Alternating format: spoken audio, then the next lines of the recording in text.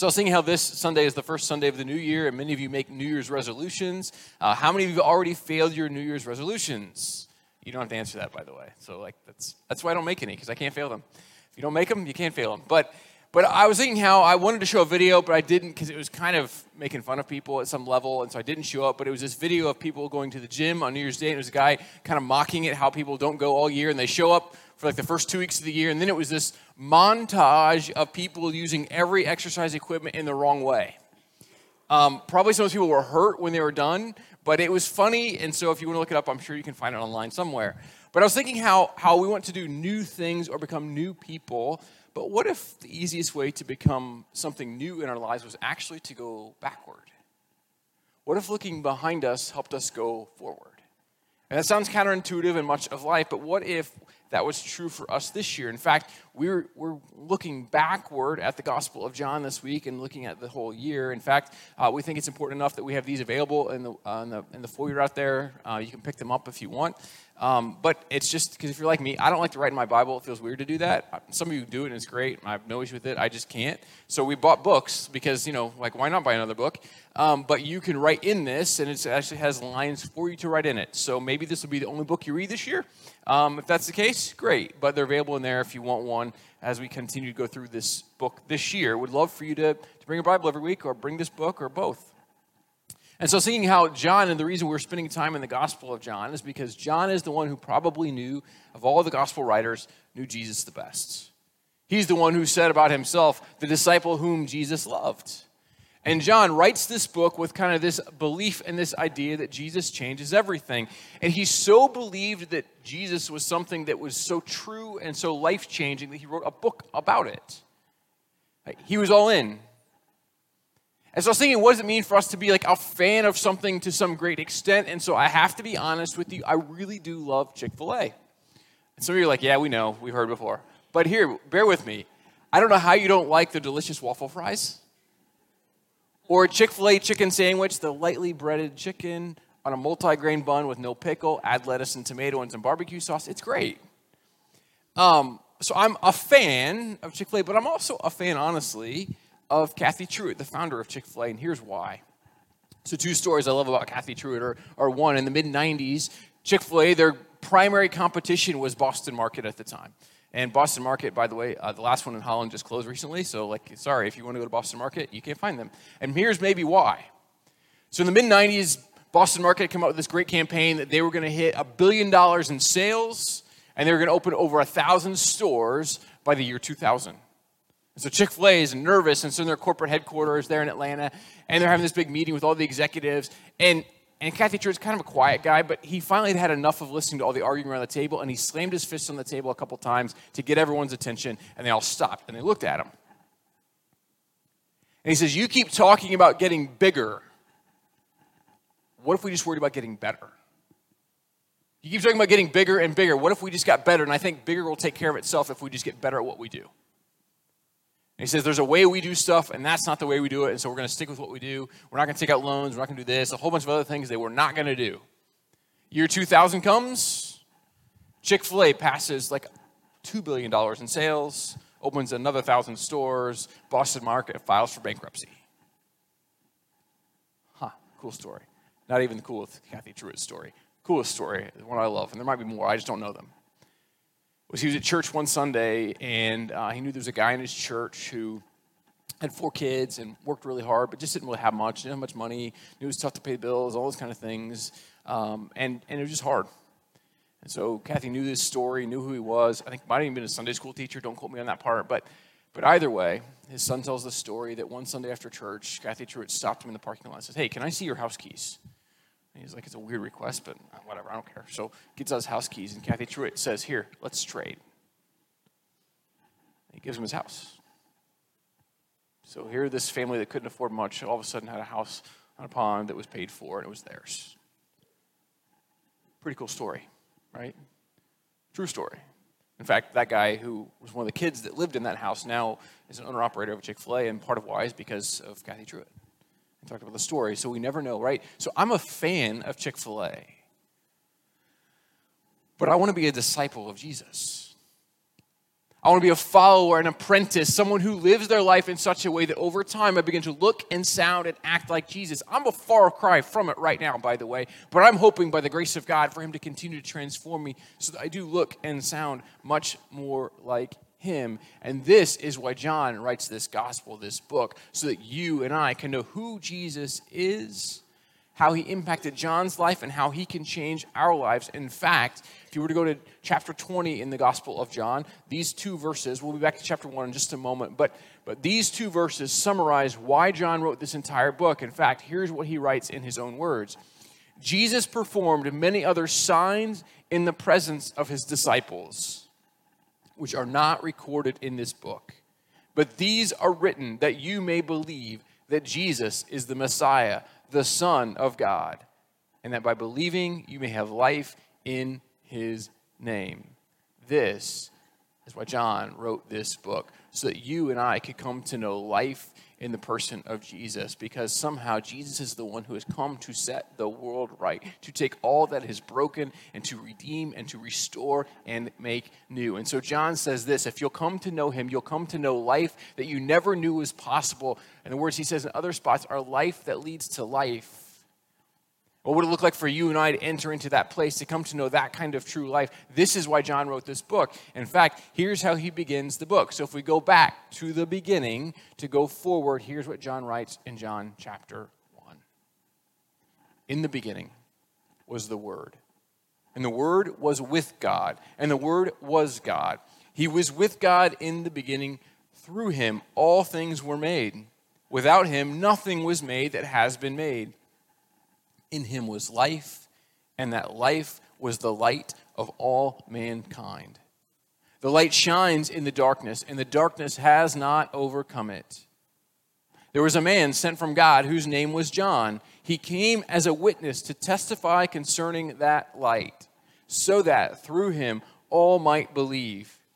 He himself was not the light. He came only as a witness to the light. The true light that gives light to everyone was coming into the world. He was in the world, and though the world was made through him, the world did not recognize him.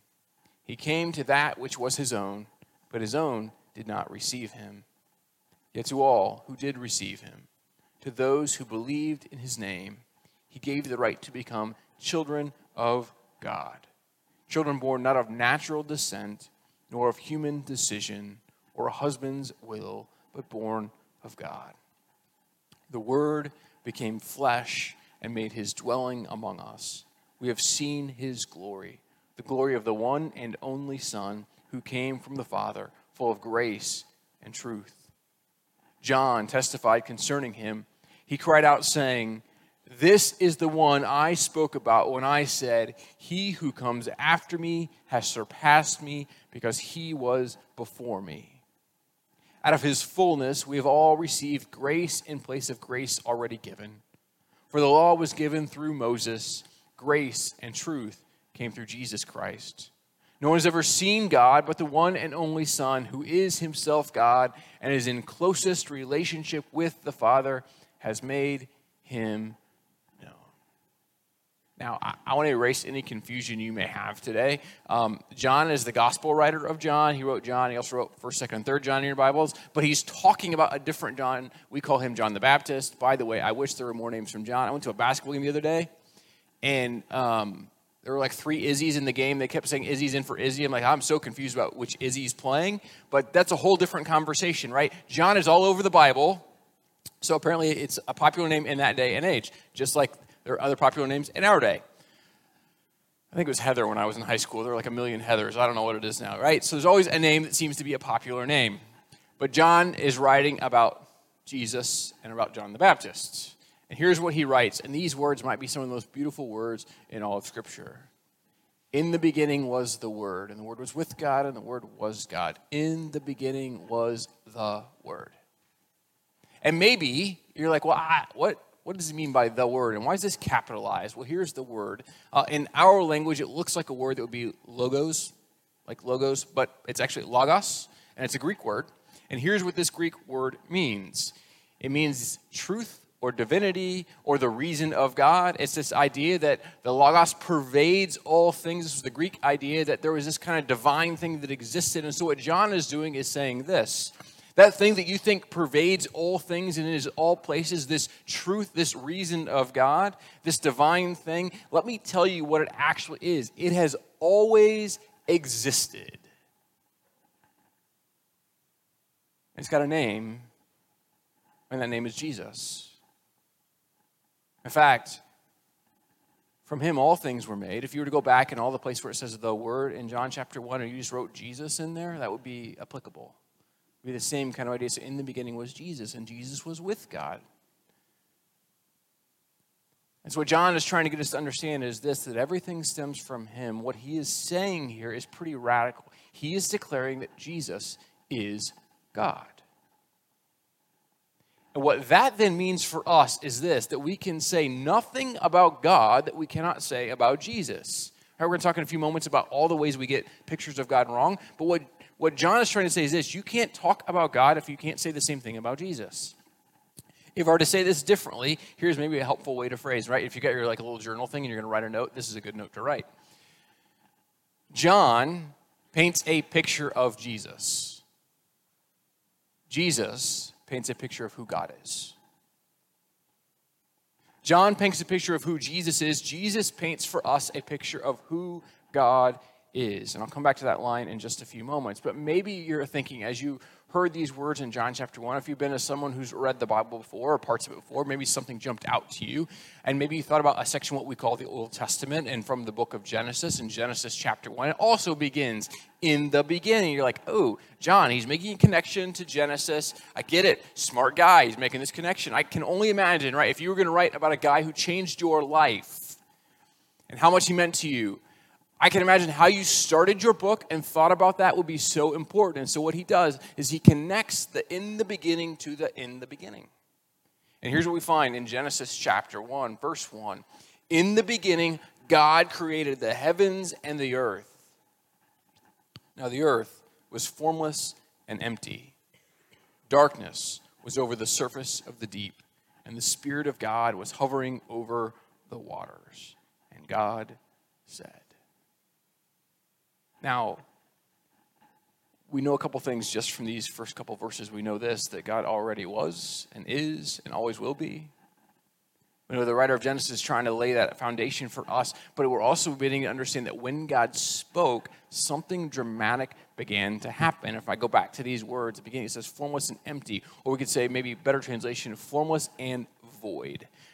The Hebrew words are tohu and bohu. They represent like chaos and tumultuous things and kind of this primordial mess. Like before people, it was just chaos that existed in creation. By the way, if you're Jewish, you'd like know all this stuff and be like, "This, yeah, I know this." But we're probably not Jewish, and so probably didn't know this. But this idea that in the chaos of creation, all these things, it's just kind of a mess out there. And the water, this idea of the deep, right? It says the deep, and the Spirit hovered over the waters. This idea that the water came from above and from below, and it was a mess. It was chaos. Have you ever seen video of massive ships in the ocean? It doesn't matter how big they are, but when certain waves hit them and storms come, it doesn't matter how great they are, they cannot overcome the power of the ocean, right? This is the idea in the creation story that water is uncontrollable. It is untameable. And so God speaks into this in the midst of chaos that seems to reign in the world all around us, and maybe chaos even feels like it reigns in your own heart. You just feel like your life is chaotic. It's a picture we find all throughout the scriptures that the people of God feel like chaos exists, and God speaks into their lives, into moments, and it brings order where there seemed to be chaos. And this is what God desires to do for us. Over and over again, this is the story of God and his people, that in the chaos of our lives, he desires to speak, to bring order, to bring peace, to bring comfort. And so often we choose the chaos. We just keep choosing it again and again by how we live. But he wants for us to know what it looks like to know peace. And so maybe, just maybe, the Genesis 1 story is less about like a scientific treatise, and maybe more it's about a picture of the nature and the character of God. And if that's true, what's the point? That God brings order in the midst of chaos, that God speaks, the Ruach, the voice of God, speaks And things that seem to be out of order and disjointed, they begin to find order and they begin to be put in their proper places. And so God speaks and he says, let there be light. And then we see these days of creation happen. And so day one, he says this, let there be light and dark, right? So God begins to separate things out. He begins to do this separating work, light and dark on day one. Day two, sea and sky. So sky and water. He separates out the waters, the chaos, the tumultuous stuff. He separates it out. On day three, he separates out dry land. So days 1, 2, and 3, God does this separating work. You can go back and read Genesis 1 if you want. It's all there. On day 4, he fills what he separated on day 1. So day 1, light and dark. Day 4, he fills it with sun, moon, and stars. Right, you with me so far? Day 2, he separates out sea and sky. Day 5, he fills it with birds and fish. So what is separated on days 1, 2, and 3 correlates with days 4, 5, and 6. So day 3, he separates out dry land. Day 6, he fills it with animals and people. And then day 7, we call Sabbath or blessing. So days 1, 2, and 3, God separates. Days 4, 5, and 6, God fills. And then day 7, God blesses. It's the picture of creation. It's the picture of the way God works. It's the picture of the character of God. It is who he is. He separates. Throughout the Bible, he separates out of people. He fills them with his unique presence. And just like the call of Abraham, he calls them to be a blessing to the world. So God separates, he fills, and he sends back. And this is the picture, not just for themselves, but for others. For to go to end of chapter 1, verse 26, here's what we begin to find.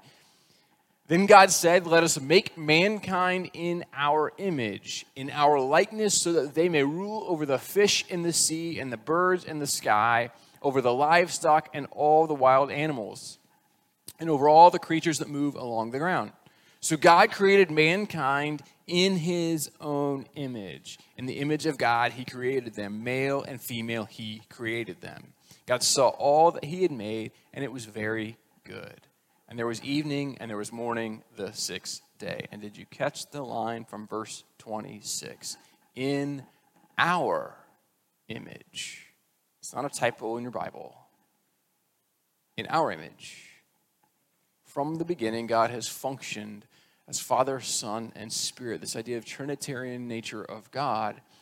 It is why John can write in his gospel, in the beginning was the Word, the Logos. From the beginning, God has been in relationship with himself in this way that he is 3 in 1. This overflowing relationship of love. The ancients called it the divine dance. God in relationship with himself, in relationship that you and I are invited into the divine dance of God to receive his love in such a way that it overflows into our lives. And so what is the picture of this Genesis 1 text to bring us back to John chapter 1? It's this, that God separates, he fills, and he blesses. And God is relational in himself, and the overflow of God's relational love is for you and I. It is what he desires to do to bless us and to fill us. This brings us back to the John text. And again, here's what John wrote. Yet to all who did receive him, to those who believed in his name, he gave the right to become children of God. Children born not of natural descent, nor of human decision, or a husband's will, but born of God. The Word became flesh and made his dwelling among us. We have seen his glory, the glory of the one and only Son, who came from the Father, full of grace and truth. This God, who is present in creation, the Logos who is divine, this is Jesus. And Jesus invites us to know our greatest identity. The greatest thing you and I can ever know is this. We can be God's children. The greatest identity we can find is not what we can do in athletics or in our professions or in anything else. The greatest identity we can know is we are beloved children of God, and nothing can take away from that. Not the words of anyone else, not your greatest enemy. Nothing can take away from that you and I are called to be known as God's children. And again, maybe you're wondering how we're going to tie all this together, and maybe this is where your journal is somewhat helpful to write notes in. But here's what I want you and I to know, and this is what Jesus wants us to know all throughout the gospel. God loves you. God desperately loves you. And he wants your greatest identity to be known in this, that you can be his child above all things. But for some of us, what's really hard about that is he tells us that we call him what? Our Father. Right? Some of us in this room, if we're honest, our dads aren't any good. They're poor dads. They weren't present, they weren't with us, they weren't near, they didn't do what dads are supposed to do. For others of us, like maybe we're a bad dad if we're honest, right? Whatever it might be, maybe you lost your dad, like whatever it is. We have pictures of dads in our heads that are not necessarily great. But what Jesus begins to do is he wants to paint a new picture of who God actually is, and he uses this phrase, our Father. And it becomes hard for us to think about this because we struggle with this if we have not a great dad. See, there's no other religion in the world, there's no other, whether it be ancient or modern, there's no other thing that says, hey, there's a divine being who is creator, who loves you, and wants you to call him dad. That doesn't exist in anything else. But this brings me to a pretty important thing about God. Who we see when we think about God matters. Who we see when we think about God, it matters. It matters more than you can ever express it. Here's what I mean. Here's why it matters. Because if we have wrong pictures of God or incomplete pictures of God, then it messes up everything that comes to our faith. Or we teach really bad things about faith, either one. Right? So here's a couple bad examples about pictures of God that we sometimes hold on to. They sometimes define us, right? If we think God is vengeful and angry and full of wrath, and he keeps like a scorecard, a tally sheet of like plus, minus. Oh, you did one good thing. Oh, you did a wrong thing. Oh, your wrong things outweigh your right things, so hell for you. If that's the picture we have of God, it's kind of tough, right? It's tough to think about our Father. Or maybe the picture we have of God is like this idea of like a genie in a bottle. If I just say the right words and rub this genie, like I'll get exactly what I want, and so I'll be healthy, wealthy, and wise, right? Didn't say the right words. I should try that again. Maybe I can get it the second time. Or like, you know, those magic 8 balls, we shake it. Ooh, didn't get what I want. Let's try it again. These are bad pictures of God.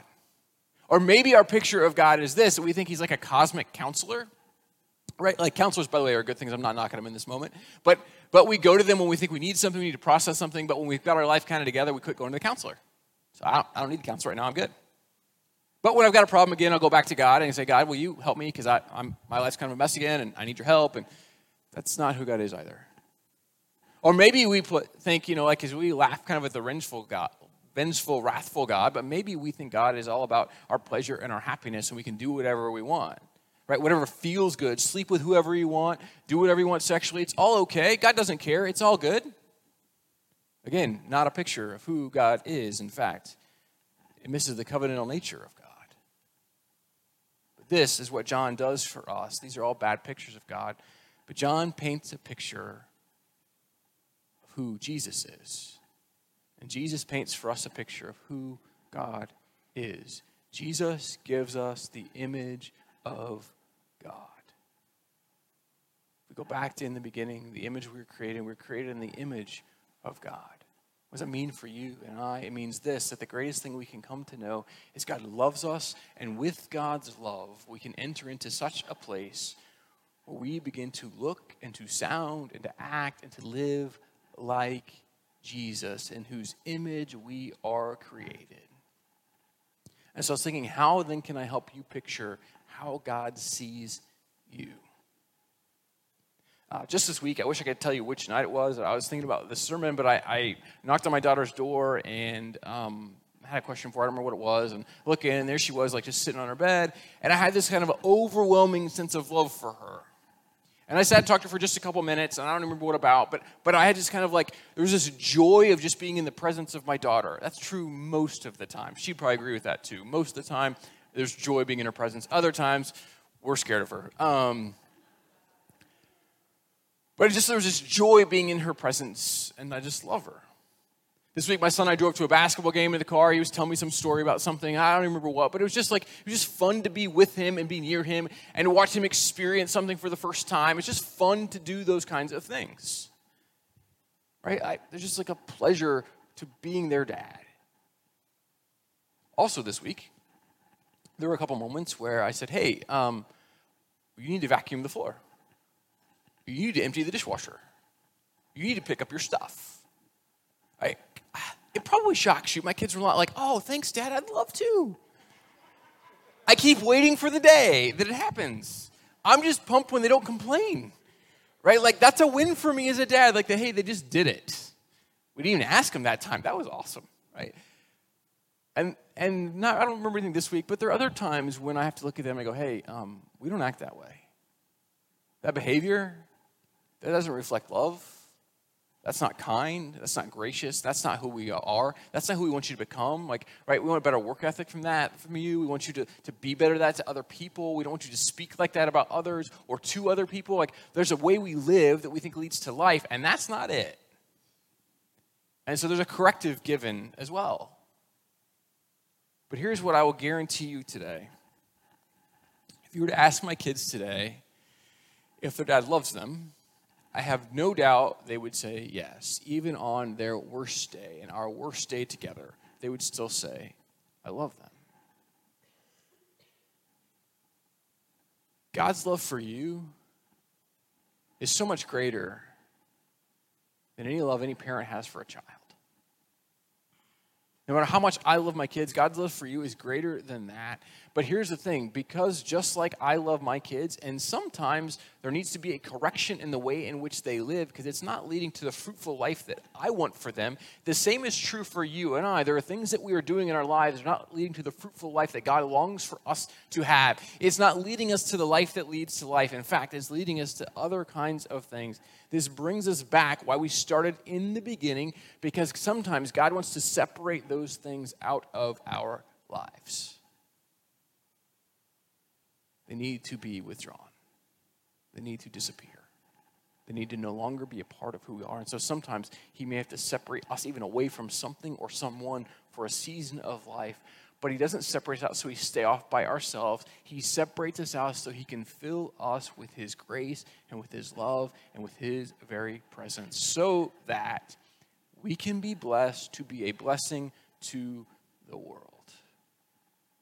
And then, just like John the Baptist, who came to tell this story as a witness, we too become witnesses about the blessing of God in the world around us. This then brings us back to why John wrote this text. But these are written so that you may believe that Jesus is the Messiah, the Son of God, and that by believing you may have life in his name. What if for you and I, the best thing we can have this year, this new year, is to know we are God's children and we would submit our whole lives to him, and he might do some separating work in us so that he can fill us, so that we can be a blessing to the world.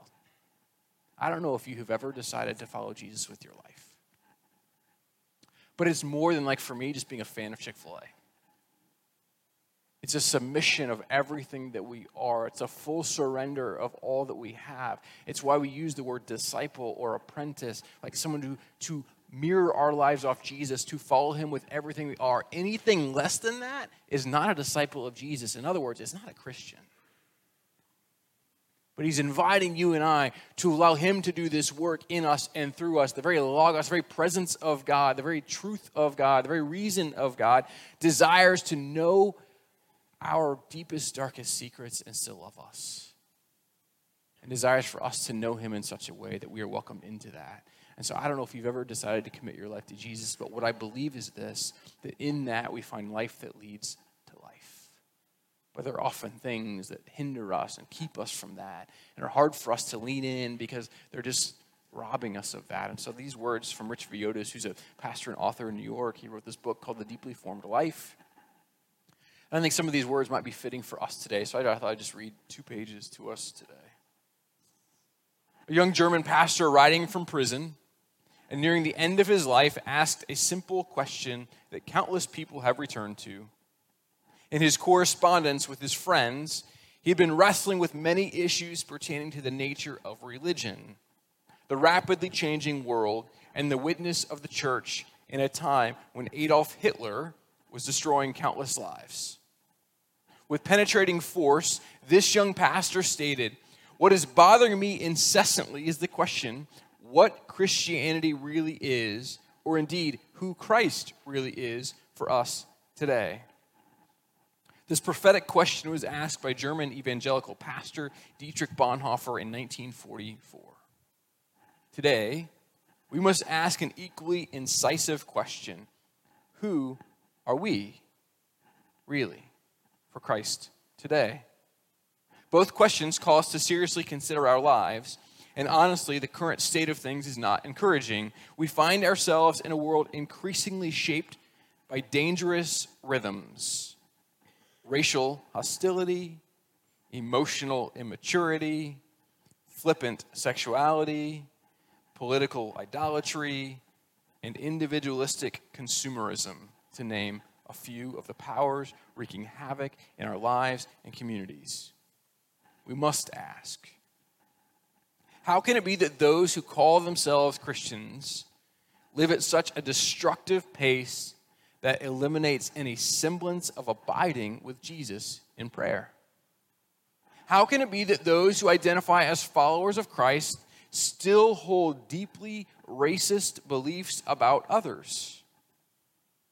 How can it be that those who consider themselves disciples of Jesus live lives characterized by emotional dysfunction?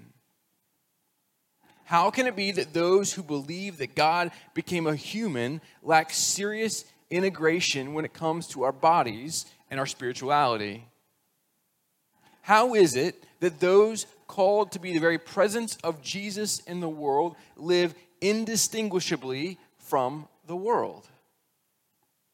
These questions are a clarion call reminding us that it is certainly possible to be deeply committed to identifying with the external trappings of Christianity while still living lives that are radically incongruent with life in the kingdom. They tell us that it is certainly possible to be deeply committed to identifying with a shallow form of Christianity, but not be deeply formed by Christ. In just a moment, you and I are going to be invited to participate in an ancient practice we call communion, or the Eucharist, or the Lord's Supper, or the Lord's table. And it's one of those things we call a sacrament, or an outward sign of an inward grace. This idea that when we come to this table, it is the graciousness of God that is extended to us, recognizing that it's nothing we can do on our own, but God comes to us, He pursues us. As we said earlier, He leaves the 99 and comes to us, the one, and says, hey, I want you to know you are deeply loved by me. But I know this. There are some things I need to separate from you. There's some things that have held you back that you've been holding on to tightly, right? Maybe it's the things that Rich Aviotis writes about. Maybe it really is a racism or a consumerism. Maybe it's some identity issues or dysfunction that exists in our life. Maybe it's those kinds of things. It's our sexuality, whatever it might be that we're holding on to so tightly. This is mine, and you can't have it. Our money, our political views, whatever it might be, like, it's mine, God. You can't have it. Well, then what He says is this, then don't come to my table because you don't really want it. I long for you to come to this table. I long for you to come and know that I want to be your God and I want you to be my people. I want to separate these things from you because they are destroying your life, but I want to not just separate you, but I want to fill you with my very presence and my love and my grace and my mercy so you can know who you really are. So you can know the life that leads to life, so you can enter into a relationship with me in such a way that it changes everything, that everything else in life will feel like a counterfeit compared to that relationship. And sometimes we come to that table with kind of fear and trepidation and uncertainty because we think we've surrendered, and sometimes God just reminds us, hey, there's an area of your life you need to give to me. But when you and I come to that table, what He's saying to us is, it's all yours. It's a gift you've done nothing to earn, but will you trust everything to me or not? Will you give me all that you are? Will you give me even your identity? Will you find your greatest identity being my kids? Being my beloved son or daughter? This is a tangible action for us to go forward and receive the grace of God. It's God wanting to separate us out by the act of committing to follow Him and come to His table, and it's God desiring to fill us with His grace so that we can be a blessing to the world around us Whether it's in our workplaces, in our homes, or in our schools, in our classrooms, or on our teams, whatever it might be, God wants us to be a blessing in those places. And so maybe for you and I, 2024 needs to be the year we surrender it all to him. We say, God, I am all in with you, and I want to follow you, and I want to come to know you. And literally, that is why we are going through the Gospel of John, because John wants us to know Jesus. You know him in that way. Have you surrendered everything to him? See, it's the beautiful thing about the way God works is it's not that we have to have it all figured out and all perfect right in this moment, but it's his willingness to say, it's all yours. And this sacrament, this coming to the table, we do this, and one of the things that on the night Jesus was betrayed, he took the bread, he broke it, said, this is my body broken for you. In other words, I'm going to lay my life down for you. In the same way, he took the cup and he said, this is my blood poured out for you for the forgiveness of your sins. In other words, all of us have sin in our life. But here's the cool thing about God. He sees it, he knows it, but he's willing to forgive it and move on from it if we at least acknowledge it. And his grace extends to us so that we can be a people who are radically transformed. So this morning, I'm going to pray. And so we're going to come help with communion. We'll have 3 different stations that you can come to the table. Right? In fact, if you ever wonder why there's a little small bowl, it's because it's gluten-free. If you're gluten-free, take from that bowl. If you're not, don't. We come to this table recognizing that we are invited to God's graciousness. He wants to separate us out to fill us and to bless us. Not because he's a bad dad, because he's the best dad. I was trying to think how to articulate this, and I probably said this better in the first service at some level, but here's how I would say it. I want to be a great dad to my kids. That doesn't mean I'm a great friend to them. The best parents aren't their best friends when your kids are growing up.